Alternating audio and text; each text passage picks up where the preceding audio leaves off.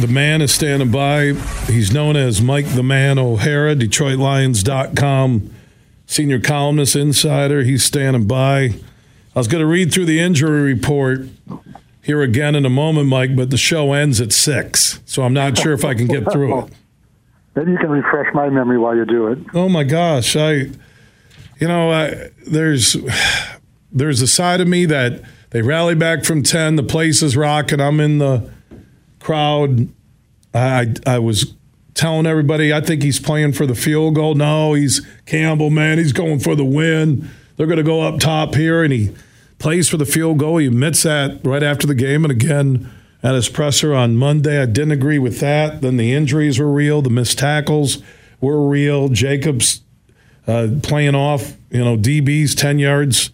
Geno Smith looked like he's, worth a $1 billion contract again for the second straight year in Detroit. That's my outside looking in perception. What were you thinking during the game and also afterwards? Well, I wasn't thinking all of that exactly, but one thing about Geno Smith, I think he's got years left. I mean, this isn't like his last year. I don't see the end in sight for him, and for the Detroit Lions, that's not a good thing because looking at the schedule for 2014 or 2024, they play Seattle again back in Detroit. So this is getting to be a monotonous tune, but get rid of that guy. But I don't. He's still got good football left in him. If they could do it over again, if Dan Campbell could, regardless of what he says to the media, if he could do anything over in that game again, what would be the first thing he would do? Be a little bit more aggressive there on that last, with a minute 44 left. Be more aggressive. He was aggressive coming out like he always is. That's his style of playing. I mean, it's not just take a chance after chance after chance, but undeniably he likes to play an attacking game. To not play that at the end was just, I think, was just sort of out of character for him a little bit. And I think if he had to do it over again for whatever reason, I think he'd be a little more aggressive, cautiously aggressive. Yeah, and the lack of pass rush, he was asked about that as well after the game and at his weekly presser. I was surprised with both tackles out for the Seahawks that the Lions didn't get more pressure, but they didn't look aggressive. I agree with you. The way they were playing 10 yards off on the receivers, maybe they were saying there's no way Geno Smith can do what he did a year ago, and he did it.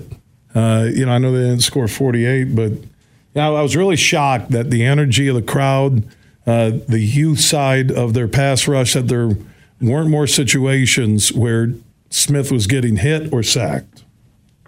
No, that's to me. I thought they would get to the quarterback, at least a little, but they didn't. And if that's an issue going forward, it's going to be a tough year for the Detroit Lions. And look, you can't just let the quarterback stand there and pat the ball and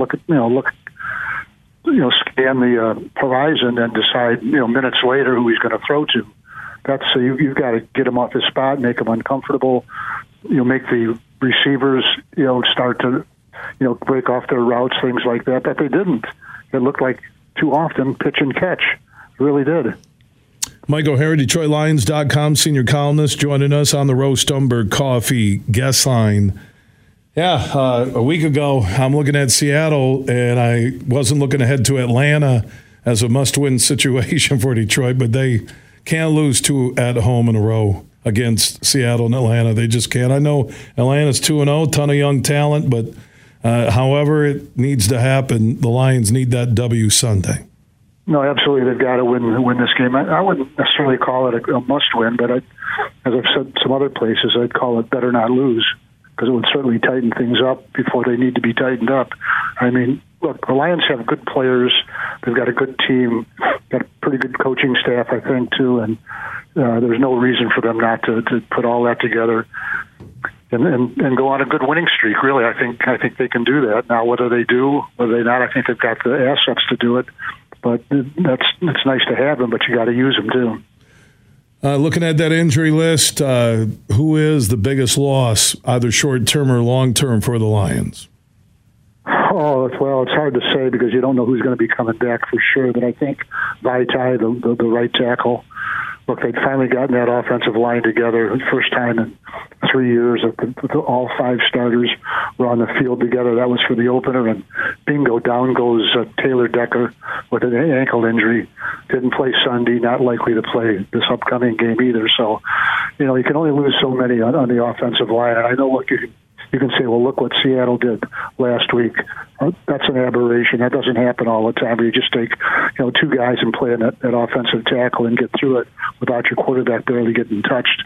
But I think the offensive line, to me, it really sets up everything you want to do, and it really sets up, Jared Goff. Look, I think he's playing really good football for the Detroit Lions, and you want to keep him playing that way.